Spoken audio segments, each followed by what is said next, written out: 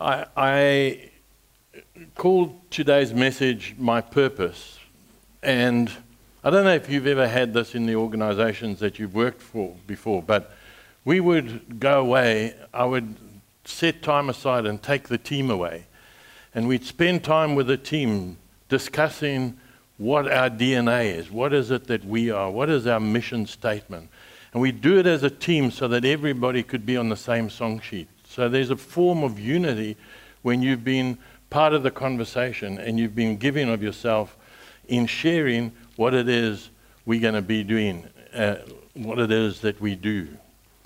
And so I think that having a purpose is an important thing, but even more so when you're a Christian. And so if I had to ask you, what is your purpose in life? What would you answer? What is your purpose? You know, a lot of people would say to succeed at X. Others might suggest that I'd like to earn Y or own Y. And others might say, I'd like to do. And so the common theme in these responses is that they each are descriptions of doing something. But the funny thing is that we are human beings, not human doings. We are believers, not do-leavers. And so somewhere we've got this whole thing mixed up. So in trying to find what our purpose is, I thought, let's go to Scripture and see what Scripture says. So who should we look at? How about Paul? Well, I think Paul is the perfect example for why you feel you lack purpose. Because when you look at all he accomplished, he was God's messenger to the Gentiles. He was a prolific church planter.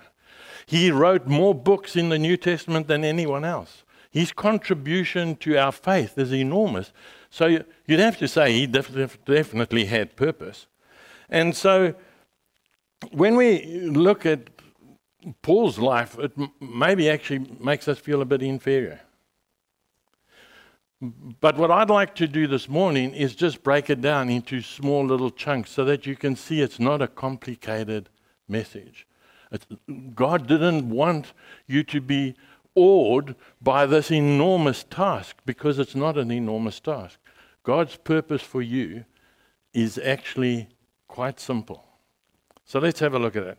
In Philippians 3:12, Paul writes, I press on to take hold of that for which Christ Jesus took hold of me. For that which Christ... You should go to this verse and underline that. Because do you know that every one of us here has been taken hold of by Jesus? And you know why? For that. Do you know what that is? And then, when you read that, you'd have to say, Paul has a sense of purpose here, surely. I'm taking hold of that for which there's a purpose. That which Christ took hold of me, that's why. That's my purpose. Paul has a sense of purpose. And then further on, he wrote to the Philippians in verse 8, he wrote, I consider everything a loss compared to the surpassing greatness of knowing Christ. He counts everything else as a loss. Paul's purpose, his overriding purpose, was to know Jesus. And if we go to verse 10, he says, I want to know Christ and the power of his resurrection and the fellowship of sharing in his suffering, becoming like him unto death. Now, this is a nasty verse, really, because we like part of it. We really like the part of the power of his resurrection. I think we do. I don't think we expect to see it or to experience it, but it sounds good. Resurrection power, that sounds pretty cool. But sharing his suffering, we're not too keen on that part. Well, I don't think so. So when things go wrong and you're suffering, you'd actually prefer to say, Lord, can you just stop this? I'd rather read about yours than share in it. But I want to know the resurrection power of Jesus. Now, in Romans, Paul often refers to resurrection power. And we get that from the Holy Spirit. But I think it's missing. I don't see it. Who can, with total conviction, say you've experienced resurrection power in your walk with Jesus? No one? There's something missing. And I think Paul did not miss that. He had that. He then goes on in verse 29 to say, predestined to be conformed to the likeness of his Son. Now, the word conformed actually means molded. So he's saying you need to be molded into the likeness of Jesus. And that image, the likeness of his Son, that likeness means image. So you need to be conformed to who and what Jesus is. So there's another beauty. How do we feel about conforming to being like Jesus? You see, I'm totally convicted that if the church lived up to be the church, non-believers would recognize us.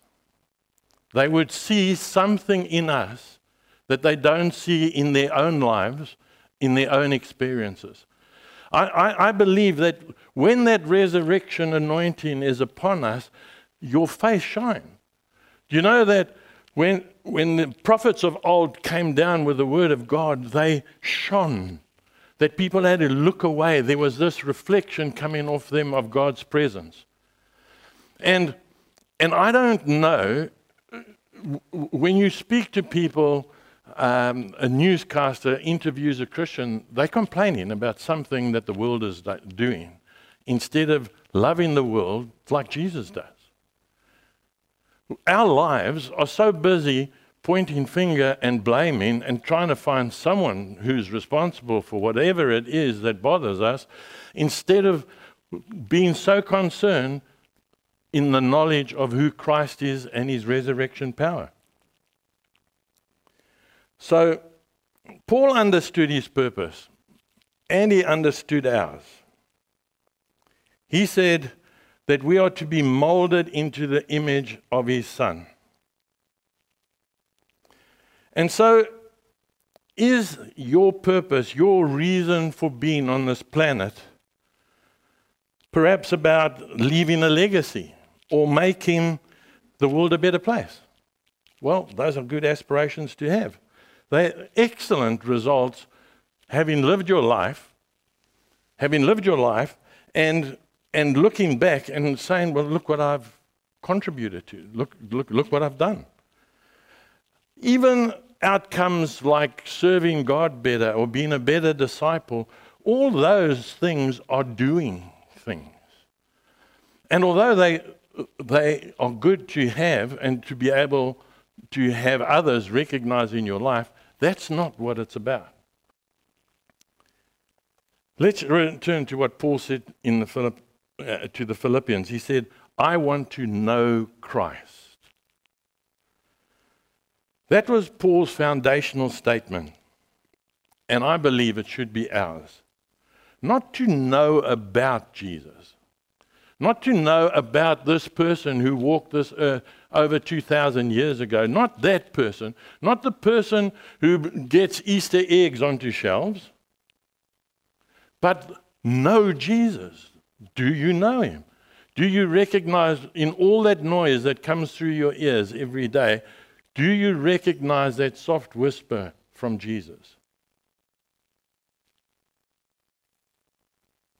You see, knowing someone. So there was a lady being interviewed on television on the news. And down in Esperance, we get regional news. So I don't know if you saw it. But on this regional newscast, this lady was being interviewed, and there's a singer that was coming to Sydney, and she is so nuts about her. She's been saving, and it took a whole month's salary to get a ticket to be there. And she says, I know her. I know her. And she can tell you where she was born, what she does. She can tell you everything about this musician, this singer. She can tell you everything about her. But does she know her? I don't think she knows her. She's never met her. So just because you've read about it and you've researched it and Google's told you a whole lot of stuff, doesn't mean you know Jesus. Knowing him is a totally different thing. And I'm convinced that often we know of him, but we don't know him. Knowing Jesus starts with an incredible event in your Christian walk, and it's called a new birth. You're born again. You're born of the Spirit. And that's different because, you see, Jesus is Spirit, God is Spirit, and he sent his Comforter, his Holy Spirit, and we then communicate spirit to spirit. And so if you have not had that opportunity to be born again, then what I'm talking about now is really irrelevant. Because you cannot know God, who is a spiritual being, unless the Holy Spirit quickens us to know him.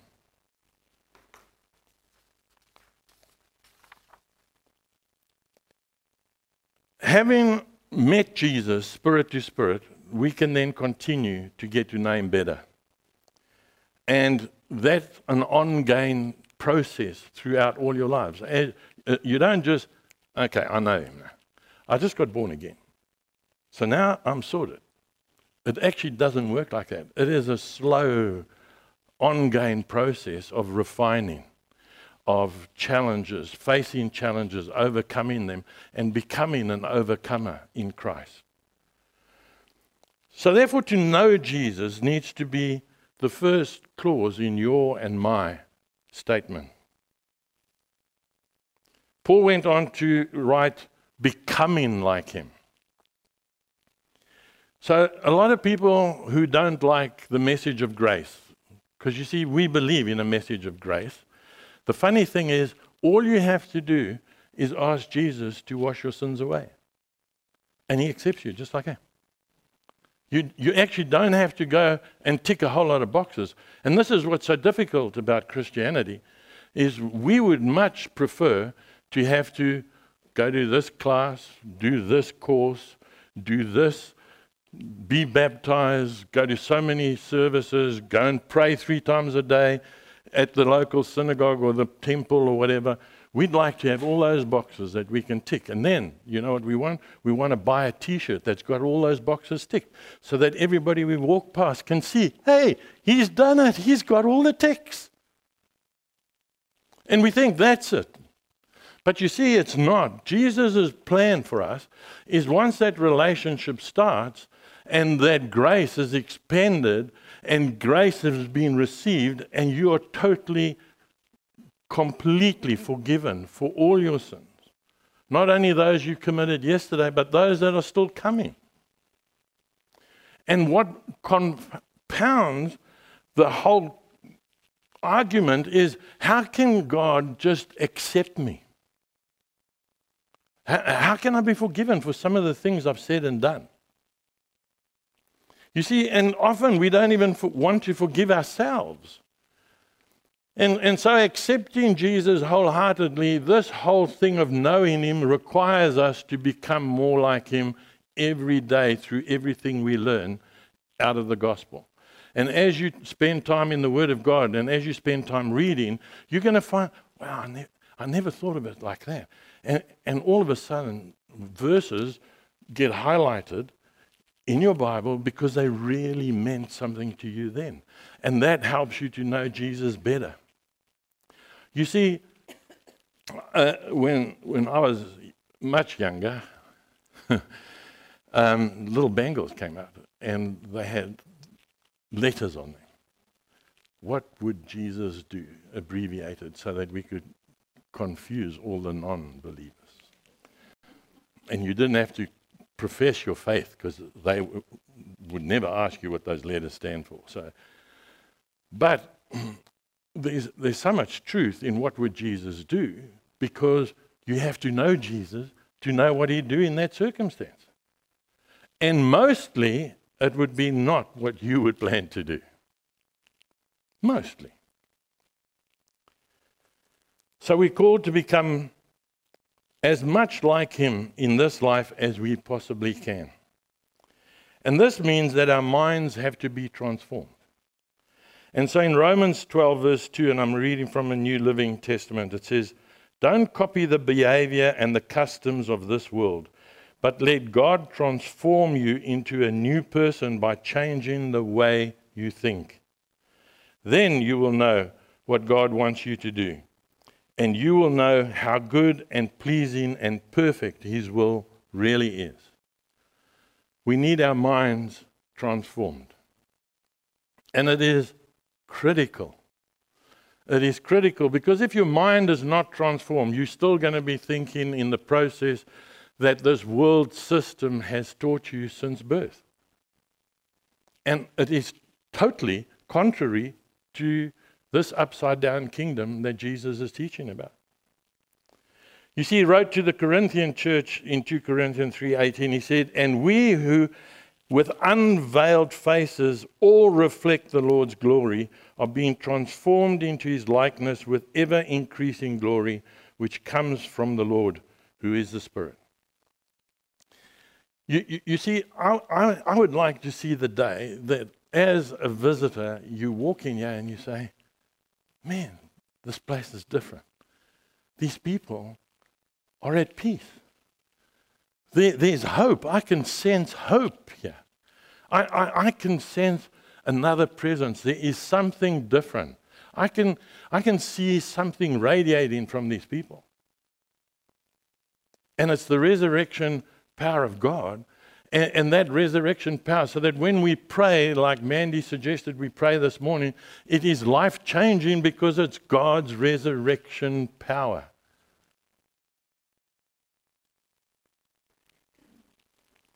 In Romans 8:29, Paul wrote, "Conforming to the likeness of Jesus." And in Philippians 3:10, he said, "Becoming like him." We need to conform to his likeness and become like him, like Jesus. And in 2 Corinthians, transformed into his likeness. So that's a process, isn't it? It's not just, boom, I'm born again, I'm sorted. It's done. It is an ongoing process. And so the first two are about being and becoming. But the third clause is about doing. You see, doing flows from being. I took long writing this. This is a good one. Doing flows from being and is the evidence of becoming.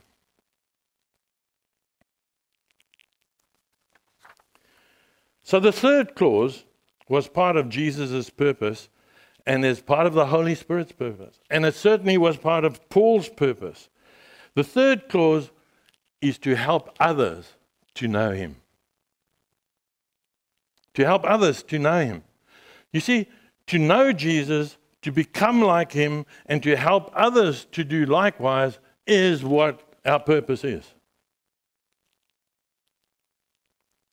For some, this purpose seems just too simple. You know, it's when Christianity is so simple, we think it's not complicated enough. If I want to become a doctor, look what I have to do. If I want to become a surgeon, I have to do even more than I had to do as a doctor.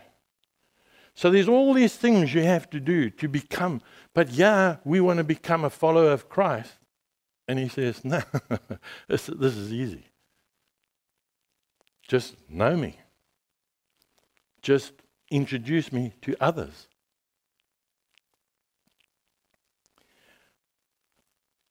So we think, no, it's too simple. But it's not. It is true that this is of great practical value.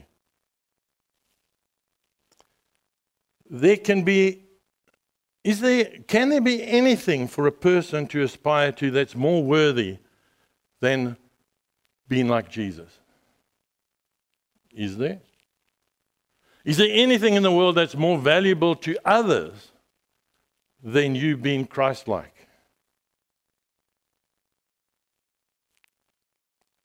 I remember, and I think I've told this story before, that we were taking a carload of food from Durban up into Zululand for a village there that had been affected by floods. And our church had collected all the stuff, so we got a trailer full, and the back of the SUV is full of stuff, and we're driving up, and it's raining and raining and raining and raining. And we're talking about what do we do when we get to this village? We don't just want to hand over food. We want to give them a gift that will last much longer than the food will. We'd like to introduce them to Jesus. And so we're debating and discussing how we can go about telling them about Jesus when we get there with all this food. And so we're debating in this car, driving up, and there's a hitchhiker. So we pulled over, because it's bucketing down with rain, and we say, where are you going? We tell him where we're going. He says, that's great, and he hops in. And we say, well, I hope you don't mind, but we're debating this topic. Feel free to join in. And as we're talking about how do we introduce Jesus to a village, and are we encroaching on their rights? Are we allowed? Is it politically correct to tell them about Jesus before they get the food, and we do it after they get food, or how do we do this? And we're talking about, and this guy gets into the whole discussion. And he starts giving us his views. No, you need to tell him about Jesus. This is an opportunity. On the one hand, we're giving you something practical, we're giving you food, but with this hand, we're giving you life everlasting. This is something really good. You need to tell them this is the good news. You come to bring them the good news. And so we were really encouraged by this guy.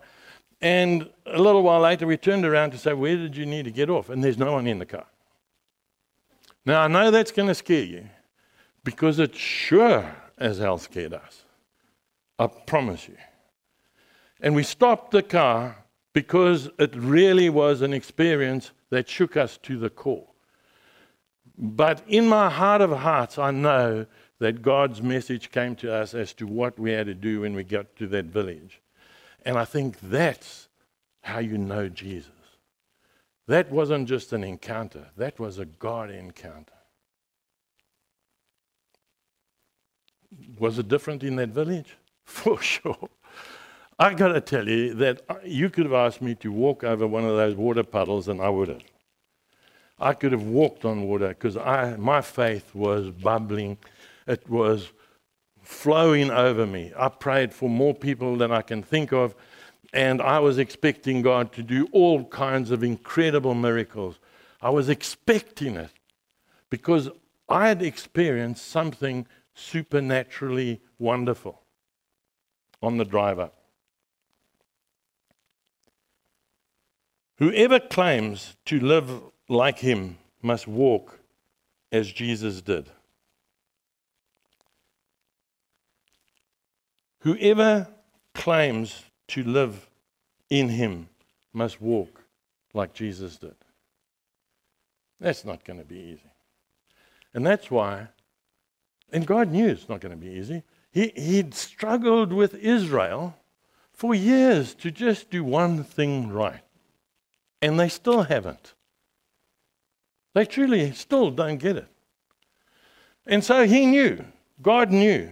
So he said, well, I'll tell you what, since you can't do anything right, I'm going to send my son Jesus. He's going to die on the cross. He's going to become the sacrificial lamb.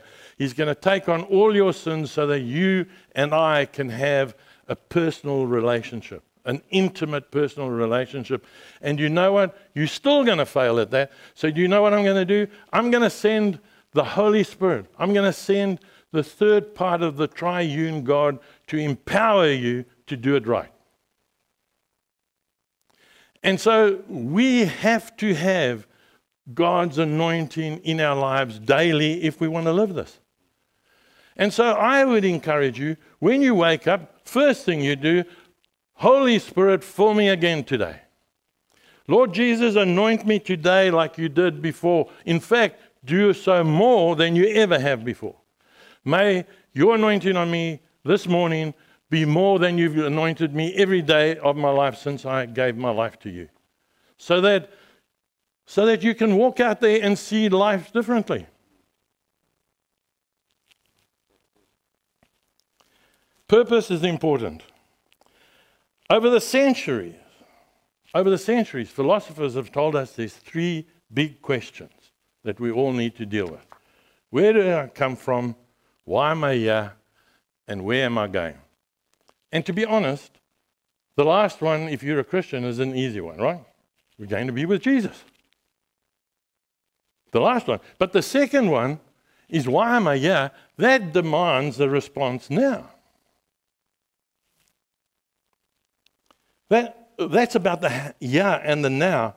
And why am I on earth? In French, it's called raison d'être, the reason for being. And surely you've heard the debate of why am I here? Why am I on earth? And tragically, many, if not most, people cannot answer that question. And as a result, they live their lives without any satisfying purpose, and often with an underlying sense of hopelessness.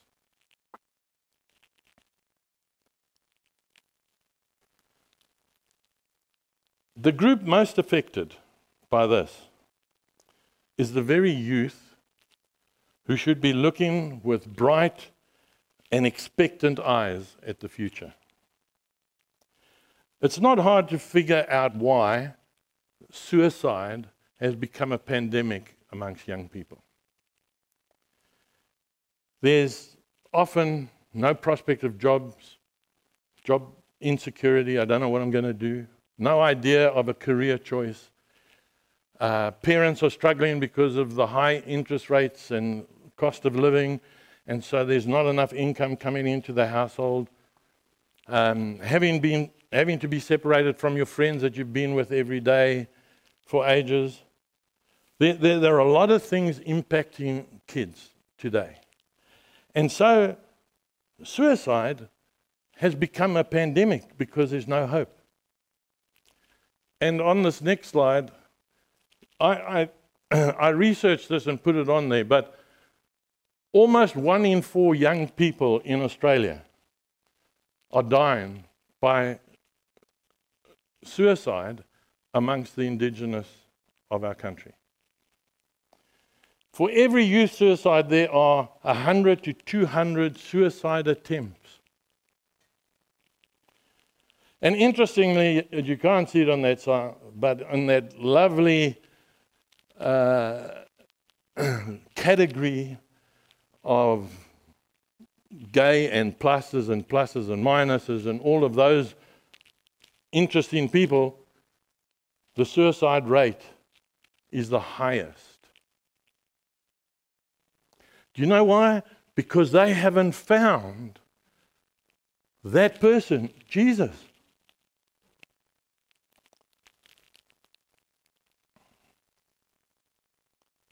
Many answer the question, why am I here, with nothing worthwhile. Nothing worthwhile. I just wonder how many teens or others would respond negatively to that question if they could grasp their overall purpose of knowing Jesus, of living a life that reflects Jesus, becoming like him, and telling others about him.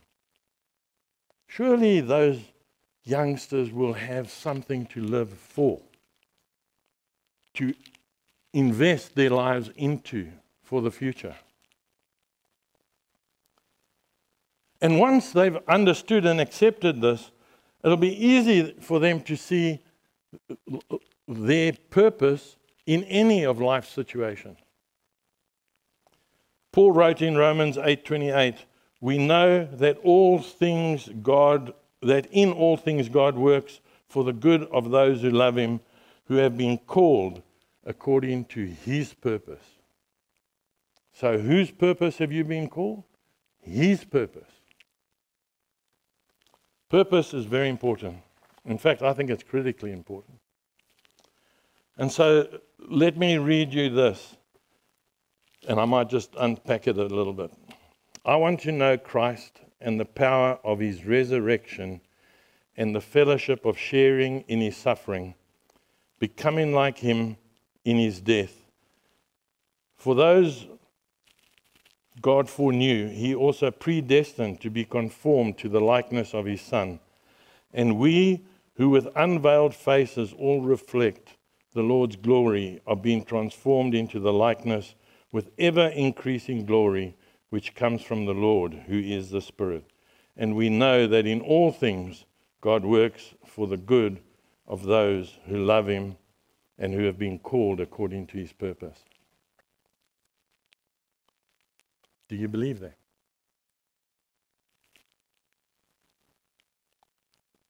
For someone who's not born again, this is nonsense. If you haven't been born again, there is nothing in there. Because why would you believe that you are conforming to the likeness of who Jesus is? Why would you believe in resurrection if you don't believe in the person who was resurrected? You know, there's not another faith in the world that has a resurrected God who was a sacrificial lamb, who was all God and became all man, just so that you and I could have a relationship with our Father. Isn't that nuts? We're the only guys. We're really a privileged few. So if you encounter someone who's feeling hopeless or even suicidal, then the question you should be asking is, are you spiritually born again into a relationship with Jesus Christ that gives you purpose? It's not a difficult question. I know a lot of people I've spoken to, even in our small group from time to time, we've discussed how difficult it is to share a testimony, to talk about your faith. I don't know what to tell them. I'm not qualified. Of course you qualify. Do you know Jesus? Of course. Then you qualify. Hey, are you able to talk about your experience? You qualify. Are you able to tell others about the God you serve or why you serve him? You qualify. I don't know how you can say I'm not qualified. Who qualified the disciples? They were fishermen. They knew zip. What qualified them was God's anointing and the fact that they knew Jesus. And that's what qualifies you and qualifies me. There's a man in Esperance. The whole town knows this man. No one knows where he sleeps, but he clearly doesn't have a house. And he walks with a deer skin, maybe kangaroo skin coat. He's got heavy boots, no socks, short pants. But everybody in town calls him Feathers, because every time he finds a feather, he sticks it somewhere on his bean. So you've got this feather thing walking around town. And you can walk into any shop and say, what's that guy's name? Feathers. No, but what's his name? Feathers. Everyone calls him Feathers. Everyone knows him. They find him, he walks from one end of town to the other end of town every single day. Don't know what he does. When you ask who feeds him, don't know. Where's he sleep? Don't know. And I think to myself, right here in our midst is someone who has needs, for sure. Clothes would be useful. A sleeping bag would be perfect. Even a whole bag of feathers.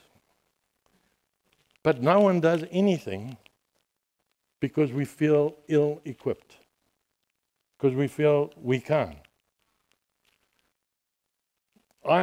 We lived in Esperance for 5 months, and until maybe 2 weeks ago, we were never invited to anyone's home.